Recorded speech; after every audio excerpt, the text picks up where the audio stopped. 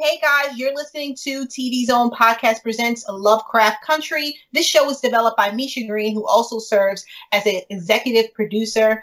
So last week we started talking about love. Oh my God. Can I start that over? Began to swell and Whitey's on the moon. I can't pay no doctor bills, but Whitey's on the moon.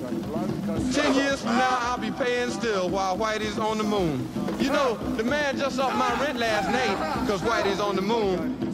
No hot water, no toilets, no lights, but Whitey's on the moon. I wonder why he's upping me. Because Whitey's on the moon? Well, I was already giving him $50 a week, and now Whitey's on the moon. Taxes taking my whole damn check. The junkies make me a nervous wreck. The price of food is going up. And as if all that crap wasn't enough, a rat done bit my sister Nell with Whitey on the moon. Hey guys, you're listening to TV's own podcast presents LoveCraft Country. This show was developed by Misha Green, who also serves as an executive producer. Today we're talking about episode 2, Whitey's on the Mood. It's mood or moon? Began to swell and Whitey's on the moon. I'm your host, Zena Dixon. Joining me are my two co-hosts, Jay Giles, TV's own podcast. Jay, hello. Hello, hello. And our other co-host, Jinx, writer at Bloody Disgusting and host of Scream Addicts. Jinx, hey. hello. Oh, sorry, I totally stepped on your intro. My bad. How's it going? Ready to go. Ready to go, are we? All right, guys. So we're talking about episode 2. I just want to throw everything all in, and I have to tell you guys, I am so happy that we finally know who the mysterious blonde is with the red hat on from the previous episode. Yeah. And I feel that there's so many secrets that I feel like that's going to be coming out. But already, just within 30 minutes, some of my questions were already answered from last week. Did that happen with you guys? Were some of your questions answered already? No, go ahead. Jay, So I had it in my head watching the first episode of this show and then watching the, coming up this season on LoveCraft Country, the thing that HBO put up. I had it in my head what the show would be. And this second episode completely obliterated it. There were questions that I thought would be teased out all J.J. Abrams style over the course of like 8 or 10 episodes. And this episode, they're like, we're just going to go ahead and answer all of that. And also, you're probably expecting like a good portion of the show to take place in the house. No, we're not really going to do that either. You probably expect a lot of these characters to stick around and be the villains of the show. No, not going to do it. Yeah. So I loved it. I loved it for that. Did it not feel like a season finale? It did. Yeah. It also felt like, and I know this happens often, but just like the previous episode, the second half was very different from the first half. It's like, it kind of felt like an anthology because it's just like, first there's like sci-fi, we know that there's horror. I feel a little bit of cosmic horror and stuff, there's mystery, and then, it ended it all with that powerful ending scene for us, A lot has happened in just an hour. But at the same time, it's still taking its time, Yeah, it's honestly like thrilling to me simply because I feel like I said at the end of the pilot episode, I was like, I have a pretty good idea where this is going. And then you get to the end of this episode, which the first 2 episodes almost feel like a complete feature film in a way, like almost, And I love that the show's just kind of dashing expectations for what we think might happen. And I love that it's moving like a bat out of hell and it's kind of constantly reinventing itself. And it's thrilling that I feel like I have no idea where it's going to go from this point on. So true. What are your thoughts, Jay? No, I mean, I agree with that. We kind of thought that, we're going to spend time in this mansion and we're going to go through, some weird, crazy stuff in the mansion. And like I said, they decide like, here's the mansion. Yeah, but, it's not long for this world. So, and that's what made it, I think that's what makes the show even more intriguing because it's like, oh, okay, so where exactly are we going to go from here now? Because it did seem like, okay, the whole journey was to get to this mansion to figure out certain things, but they're like, we're not going to spend that much time here. So it seems like we're going to expand the world in the actual, city itself opposed to this secluded area. That's what the next episode, preview kind of alludes to. But then again, who knows? They might at the end of that episode, take us somewhere else. So right. And you know what I thought was pretty cool, just like the opening scene. It's the morning after Atticus, Letty, and Uncle George, their encounter in the woods. And they spend the night, at this family estate. And it's just that's a very isolated place. And, you already know there's some crazy stuff going on there.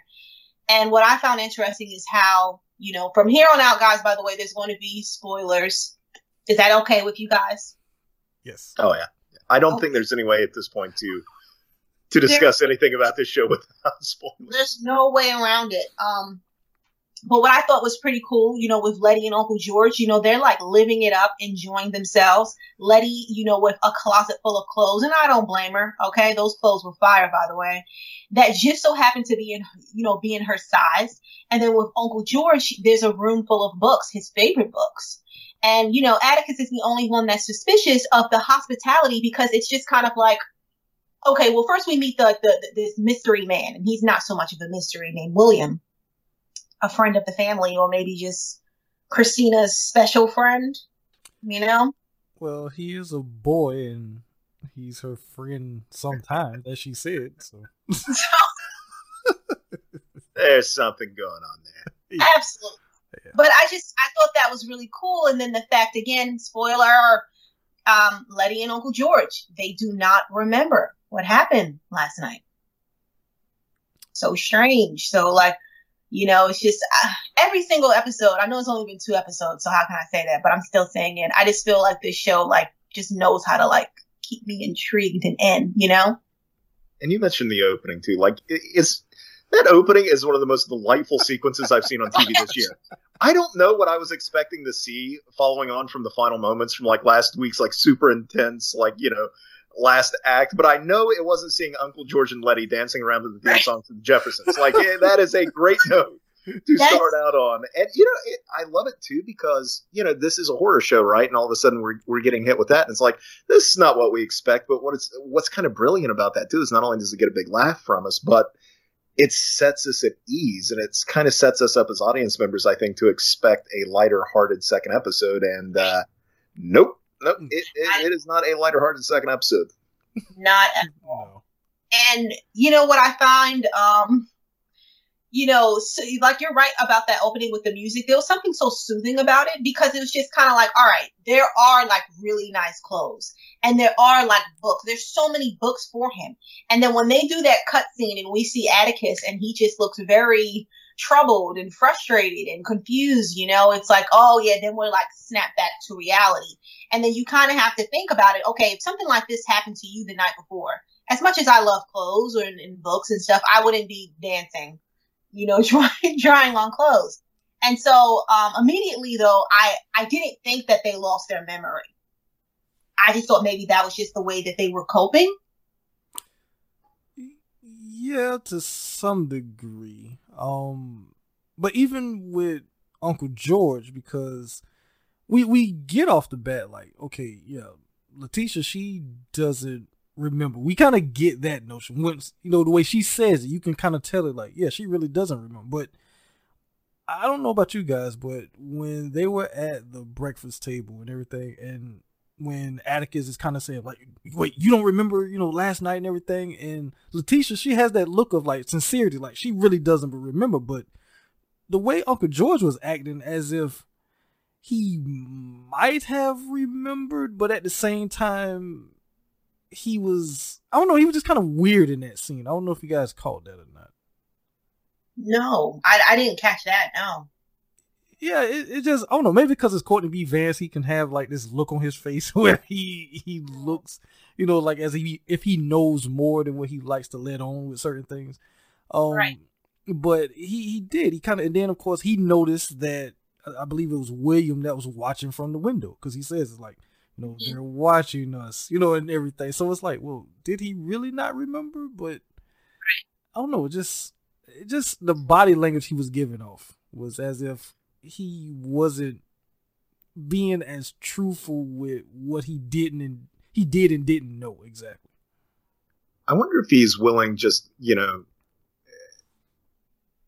very willing to sort of just immediately believe Tick. Like, where it would sound outlandish to anybody else, like he's, one, he trusts him, but two, they're both avid readers of, horror fiction. Yes. So maybe it's not that big of a leap for him. Maybe he did forget, but maybe hearing that something crazy has happened, he's just kind of like, yeah, why not? Sure. Maybe.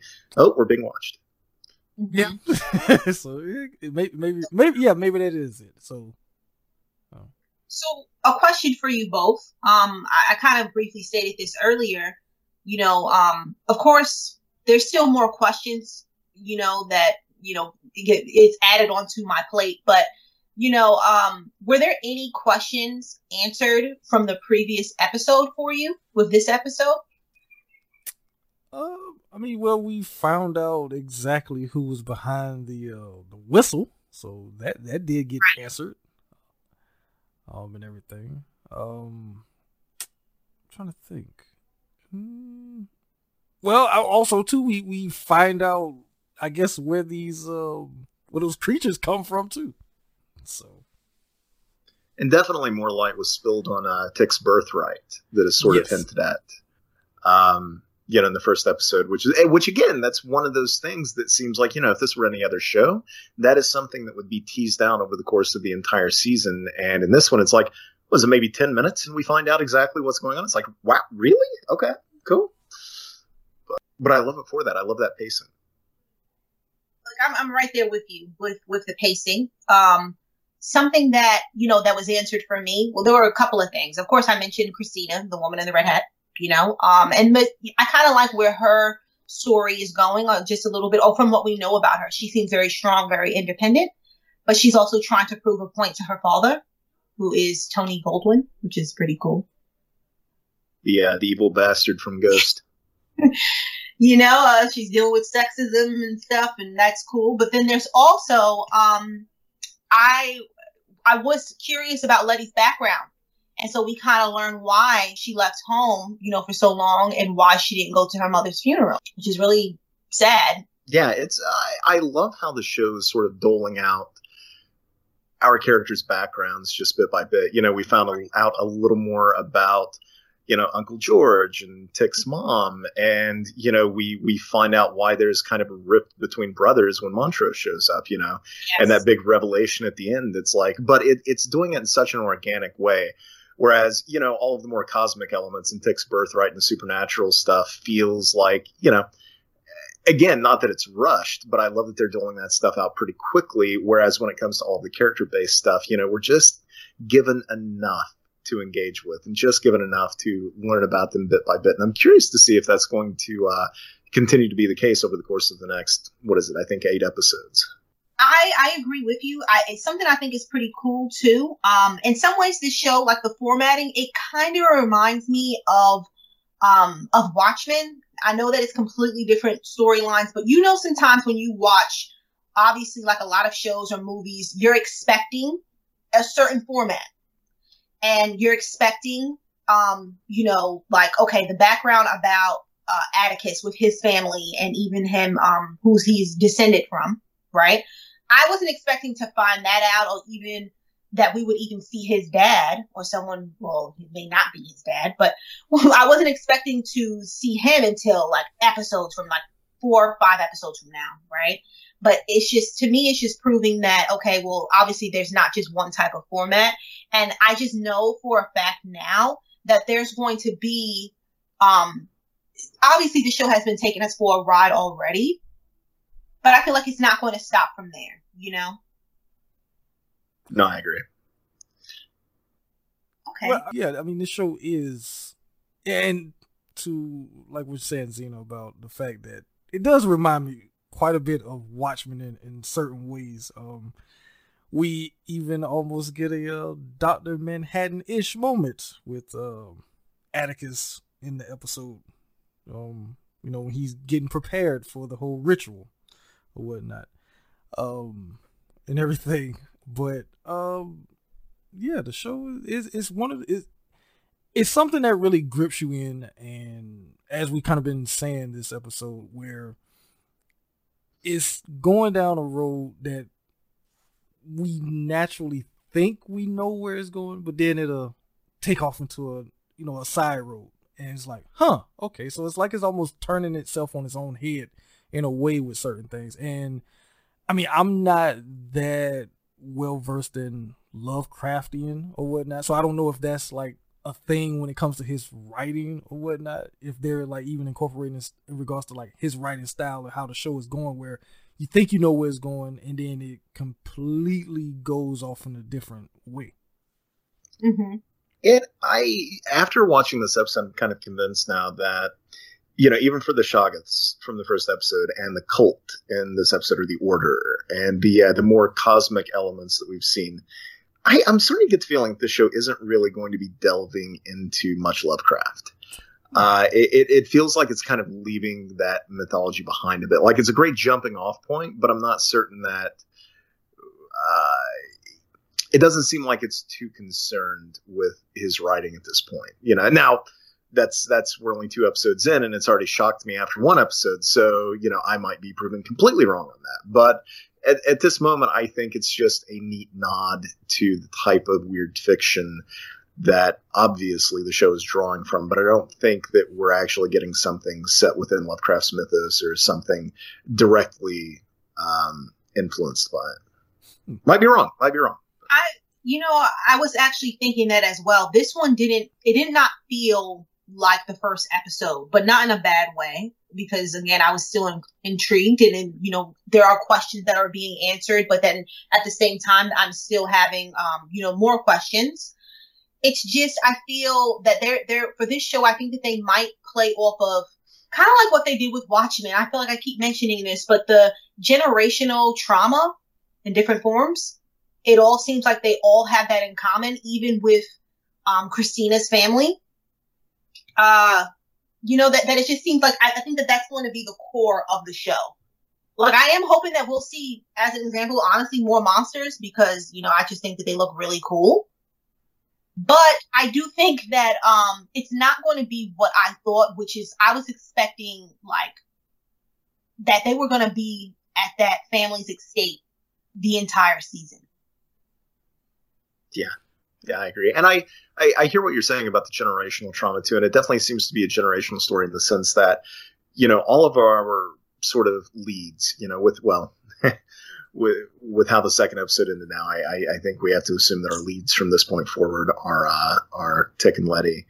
But also, the Christina character, too. These are all people who seem to be really molded by, the sins of the father, as it were. And it'll be curious to see if that's something they continue on with thematically as the show goes on. In a question... Oh, I'm sorry. Go ahead, Jay. No, I was just going to kind of piggyback off of that and say, yeah, it's very much kind of, at least that's what is setting up with the whole sins of the father type thing. And especially also, too, that, exchange between Montrose and George in regards to Tick and everything. It's like, So, yeah, it's going to be interesting to see how that kind of plays out going forward too, if that will be addressed again. So okay, and then I have to ask you guys this, because again, there's so much that happened in 1 hour. Is there a particular scene that stood out for you? Let's see. When I thought Letitia was done for and everything, that really jumped out at me, because I actually did yell out, "No!" I was prepared to throw something at my television. Oh yeah. Wound up still throwing something at my television about 5 minutes later, but still. Yeah, and it's funny too, because she was actually on Twitter live tweeting, and when that happened, she was like, "Well, it was fun playing that character," and people start tweeting like, "No, you can't be serious, you're not saying like." so she was and then when she's coming back, she was like, "Well, I guess I get to play this character a little bit longer then." So it's like she's having fun with it too. So, but yeah, that was like, oh, wait a minute, like, what are we doing here? And I guess that was just the teaser for what happens later. But, yeah. Yeah, and I was, that was borderline traumatic too, because, early in the episode, Uncle George did intone her full name again. Trying to remember what it was. Xena, do you remember what her full? I don't remember. Jay, do you remember? I can text it to you if you want to read it out. I don't have my phone. My phone is charging.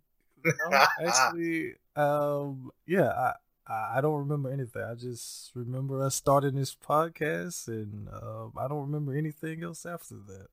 So, yeah, that was a fantastic scene too, though. And it was like, again, when it began, it sort of sets us up to think that maybe this is going to be more adventurous, more fun.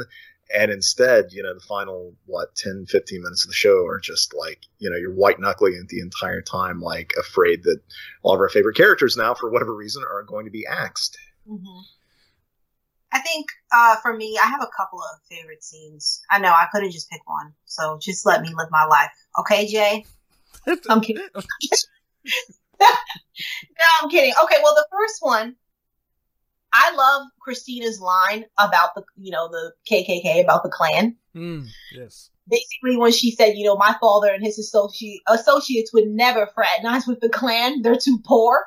And it's just kind of like, oh my gosh, like the way, like the power of classism and when it crosses over with, with racism, it's just like, I love that they added that in there. And another scene, this scene was also kind of gross, but it also involved Christina.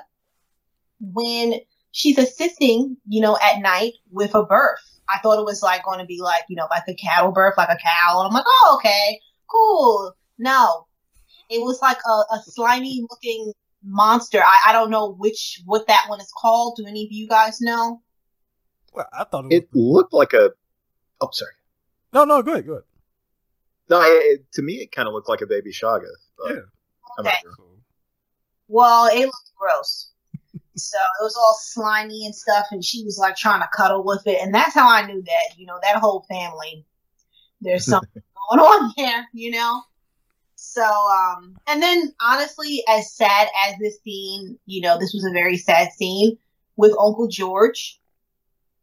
When we lost Uncle George, it was a very sad scene, but it was so powerful. Didn't happen. Never. We didn't lose him. That's exactly how I feel. So I was actually going to ask you guys, do you think we'll see him again? Yes.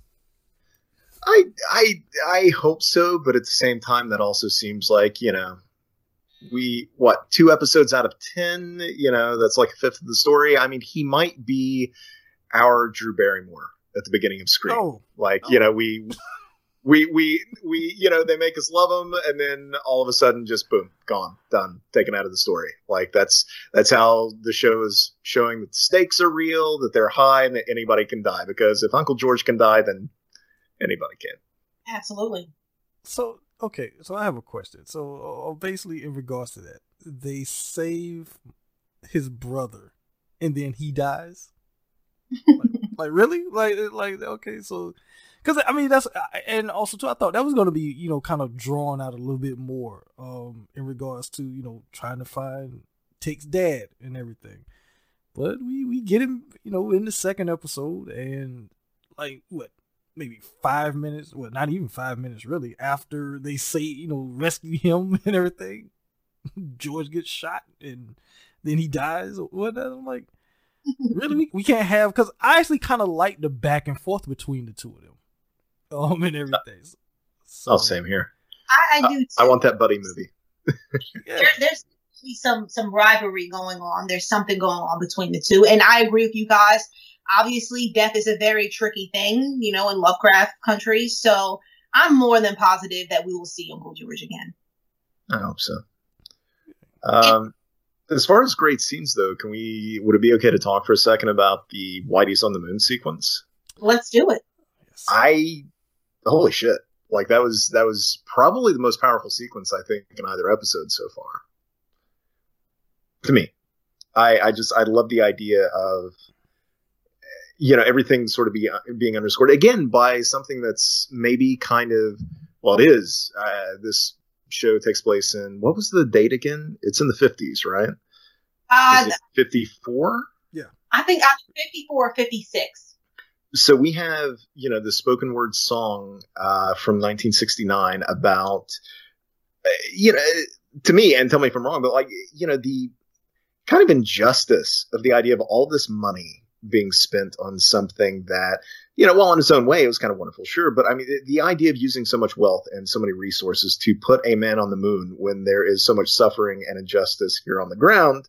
And then the fact that this song is sort of underscoring the image of these wizards, I guess. I mean, Tick calls them wizards at one point, but these wizards wielding immense power for a goal that doesn't even seem to be that concrete. It seems like it's more of a hope of theirs that it'll work, really, especially considering that it didn't work out before and it was a disaster. But they have this power that they could use to help others, and they just don't.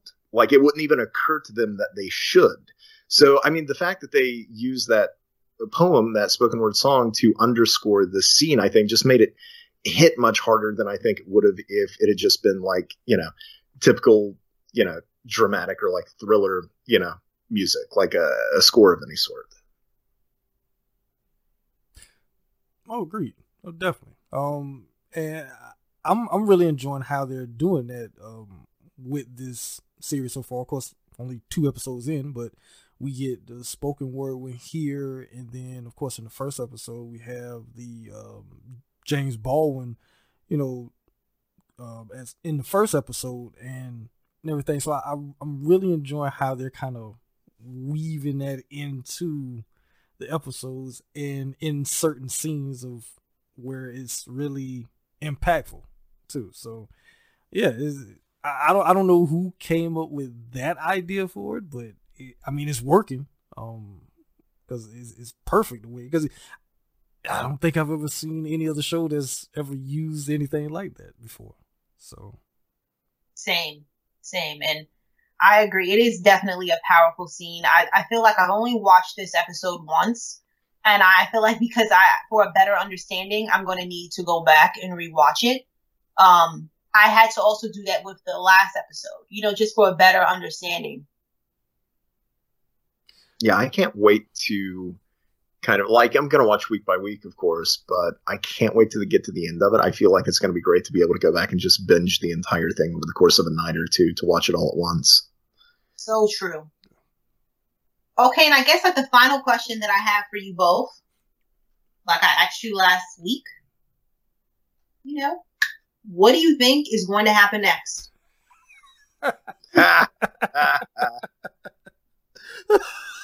You know what, Jay? We're about to fight.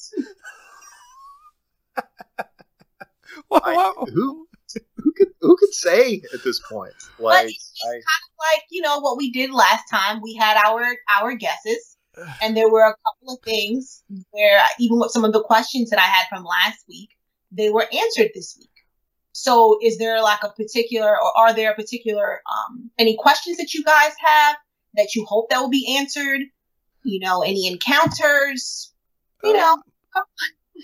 I'm wondering if Tick. Oh, I'm sorry. Go ahead. No, I was just gonna say, from what the preview shows is that we are gonna get more between Letitia and her sister. So I feel like we're gonna get more of their family history, in the next episode too. So that's something I'm looking forward to. I'm there. In the show, there seems to be something about a kind of wish fulfillment in the powers kind of exhibited. We talked about this last week, but Tick talking about the Shoggoths, only to be attacked by Shoggoths. And Uncle George mentions Dracula, and suddenly Shoggoth is more like a vampire that can turn others into vampires. And then, with this episode, Letty finds a closet full of clothes that fit her perfectly. Uncle George has a library that is perfectly suited to him. And then we have all of those hallucinations, too. Letty seeing Tick and Uncle George seeing Tick's mom, apparently, the love of his life.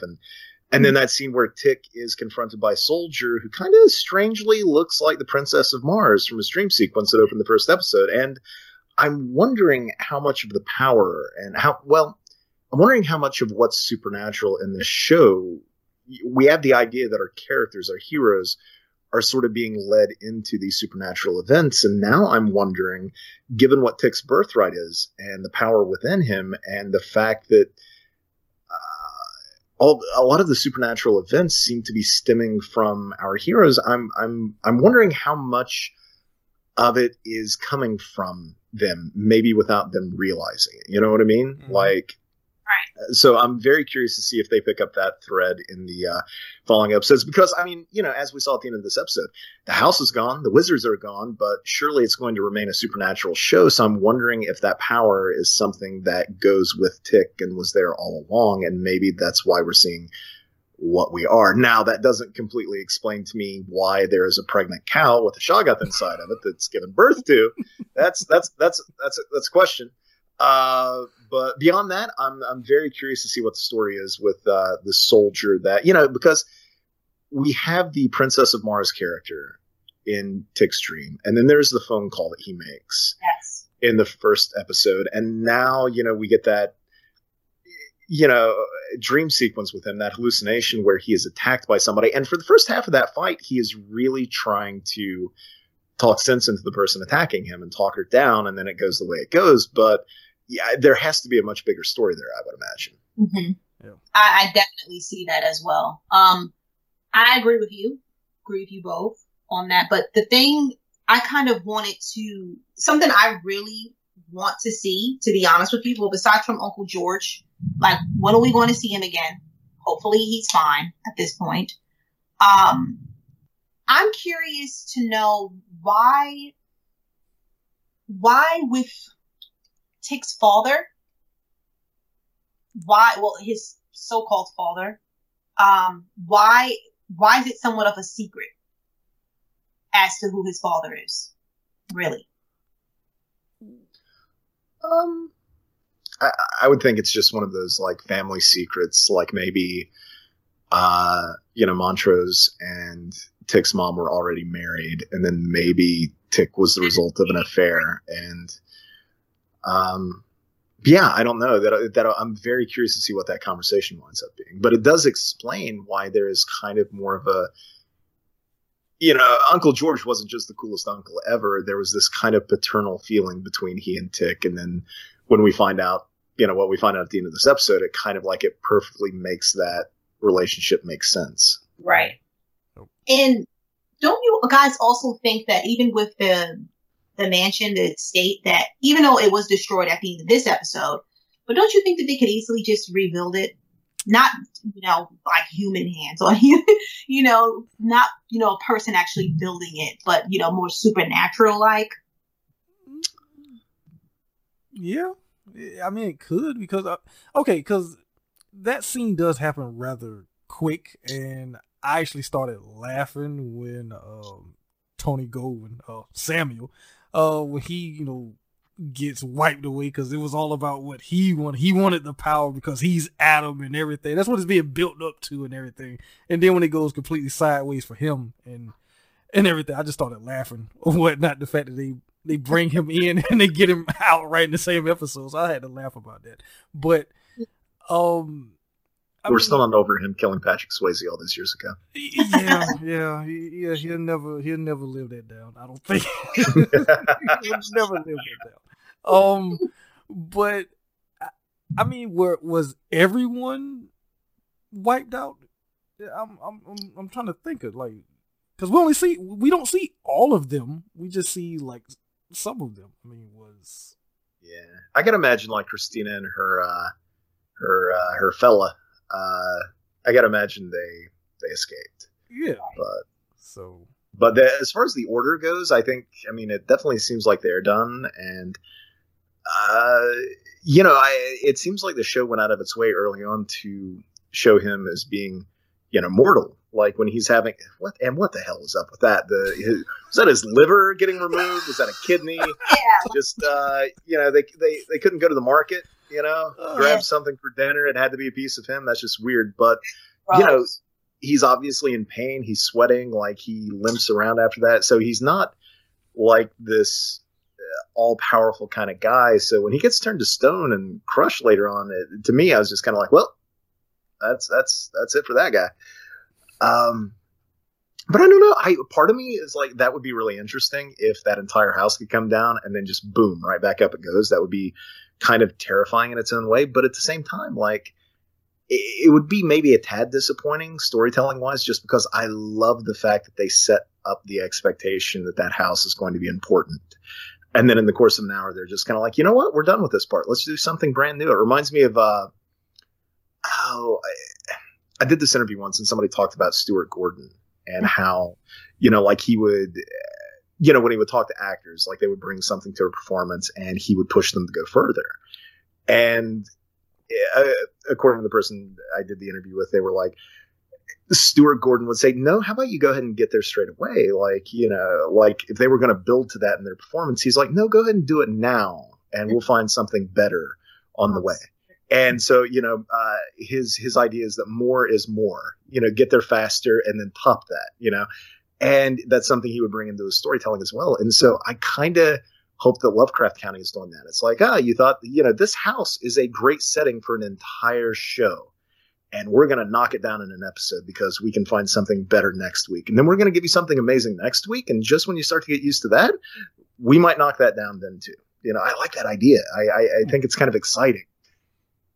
Yeah, I like that idea as well. But I really do think that house is going to come back. It might.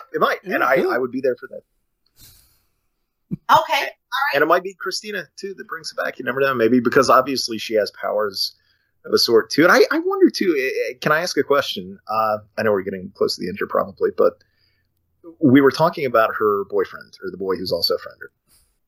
Set up the idea initially after our heroes sort of dealt with all of the overt racism in the first episode with the cops and the sheriff and all that. Like they get to this house and you're still uneasy because obviously there's something weird going on behind those walls. But in the way that I don't think he was even, I think they go out of their way to say that he's not a butler or a servant, but whatever he is, he's there to help initially. And it seems like the fact that the way he treats them is so different than the way they've been treated up until that point. And he is kind of like weirdly welcoming and he's kind. And there's this feeling that almost like he might be an ally of sorts to them. And that maybe there is certainly not with the members of the order, but that there's maybe a lack of the type of racism and bigotry in Braithwaite when we meet him initially that there is surely there in the other members of that order. But then, as the course of the episode goes along, it's like,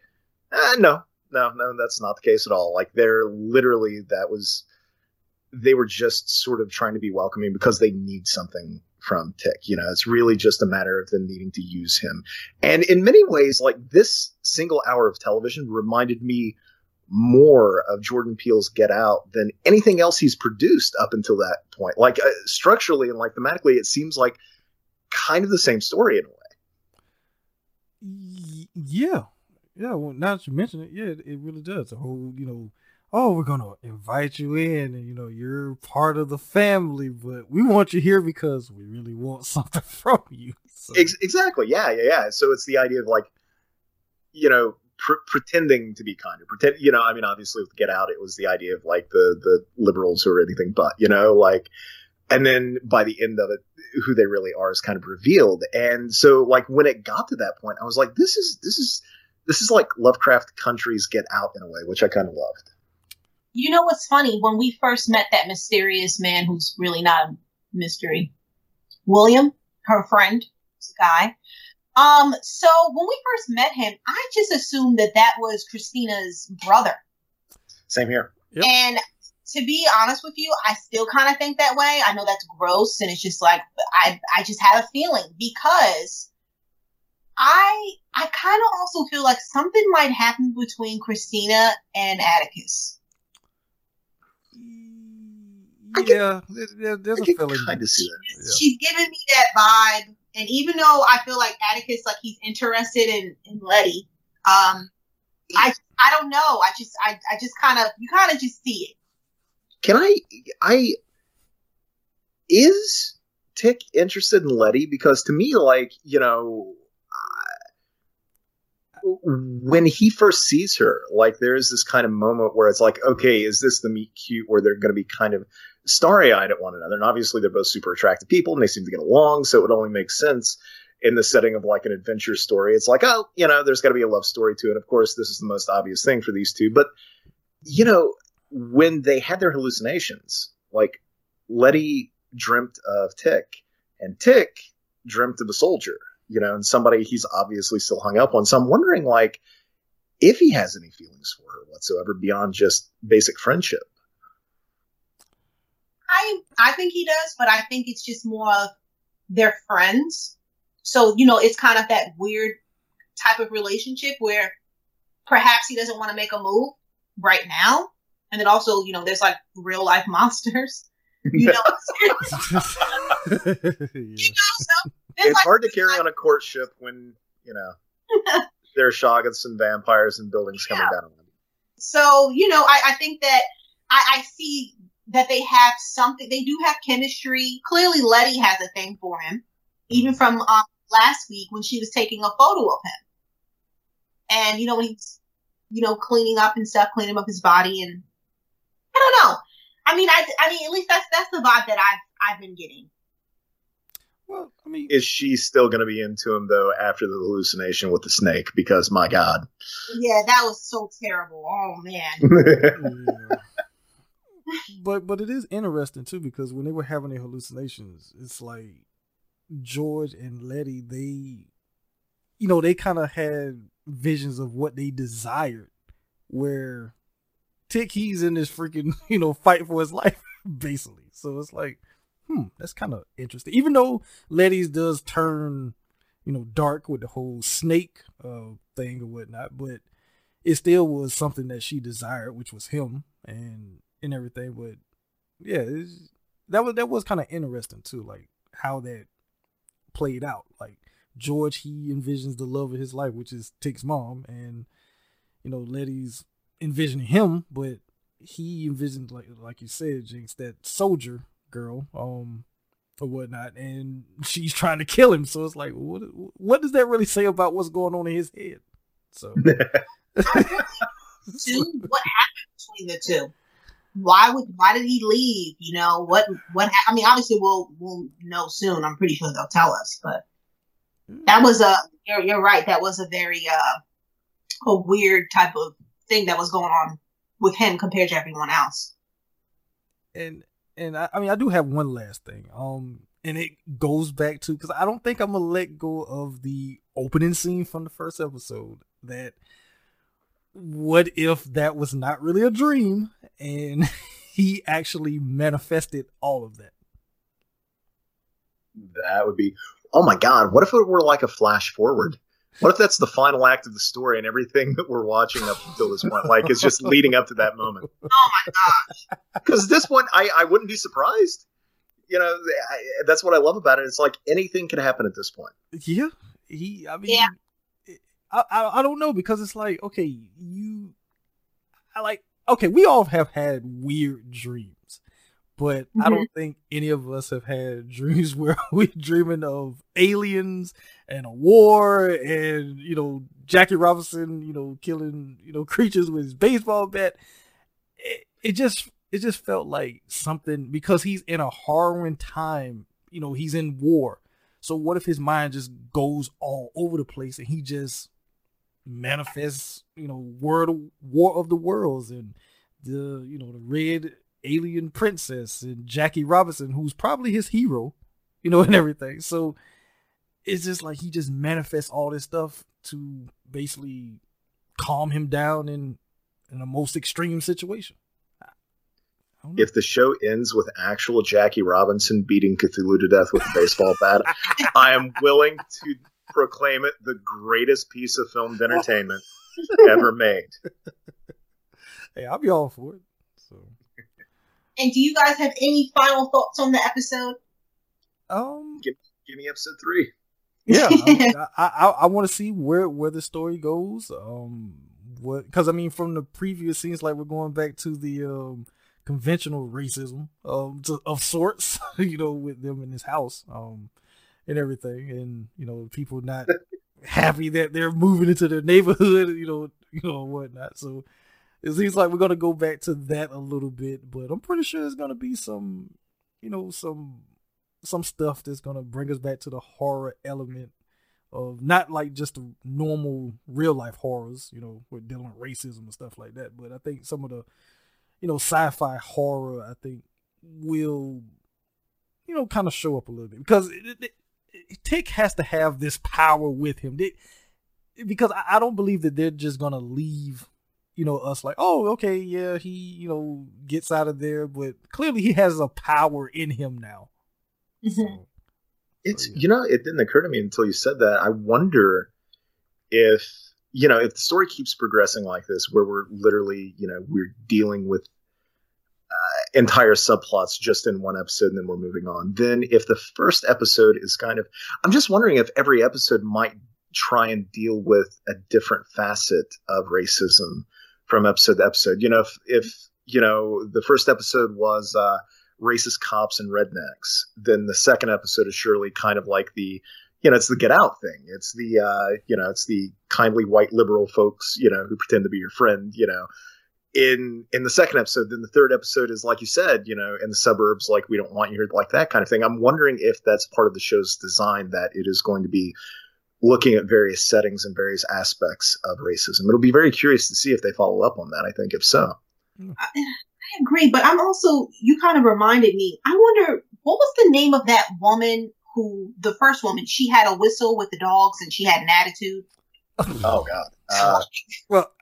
Dog Lady? Is her name Dog Lady? Yeah. I think it was Mrs. Dog Lady. Mrs. Dog Lady. I was so happy when Letty, knocked her out and she fell. She was just so rude and just mean. It's like, miss, why, first off, why are you following them? Like, she was just waiting for them to mess up so she can attack and get her little dogs. I know they're not little, but still. You just know she would not wear a mask in Walmart. Oh my God. She would raise hell. And she would like to speak to the manager. So that is like Karen Prime right there. What's crazy about it too is that the actress, I actually know her from another HBO show, The Deuce. Actually, she was on that show, where she plays a prostitute on there. So, yeah. Well, is she a good actress? No, she is. She was good on that show. It kind of sucks what happened to her on the show, and everything. But yeah, she got what she deserved here at least. But she didn't get what she deserved in Deuce. So. But I wondered if we're going to see her again. This is Dog Lady. No, I like to hope that she got buried in the mansion some type of way, even though she was never a part of it. But just to hope that she, got buried. I hope she showed up in the last second, just long enough to get crushed. Yeah. I was going to say with her dogs, but no, without the dogs, they didn't do anything. They can't help who their mom is. I'm pretty sure those dogs were racist too.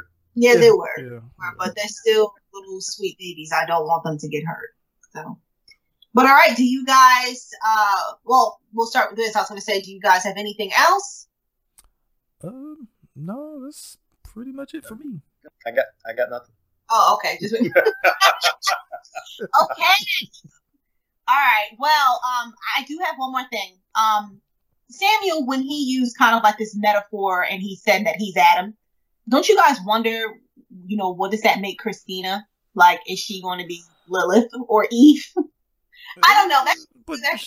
Well, I mean, okay, so I'm glad you kind of went back to that, because as someone who watched Game of Thrones, the impression I got from Samuel and his daughter and William is that they're basically the Targaryens or whatnot, where that family from that show, they were purebloods, which means they only had sex with their own family to keep their family pure or whatnot. And that's the vibe I got from them. It's that same vibe. So, yeah. I mean, definitely, Mr. Boy and Friend, and Christina, like they definitely look like they come from the same pool, like they're both. So I think you're right. The idea of them being like siblings, but also lovers doesn't seem like it's going to be that much of a stretch, which, yeah. Okay. All right. And Jay, can you let us know where we can find you on social media? Of course, you can find me on the Twitter at either J Movie Talk, my movie podcast Twitter, or my personal Twitter, the J Giles over there. So yeah, I'm always on either one. So. And you, Jinx? I am on Twitter. That is at Jinx1981. That's JINX1981. No, you also have an Instagram now too. We want to follow you on Instagram too. Oh God, Instagram. What is my Instagram? I don't. Yeah, they made me do this thing that wasn't Jinx1981, and I just kind of forgot about it. And somehow people found me. I think it's you can find me on Instagram, Jinx740941 or Jinx941740. It's one or the other. One or the other. Okay, and you guys, you can find me on Twitter at Lovely Xena and on Facebook and Instagram, Real Queen Afora. All right, thank you guys for listening. And Jay, can you do your special thing for us, please? Peace. Take me to your river. I wanna go.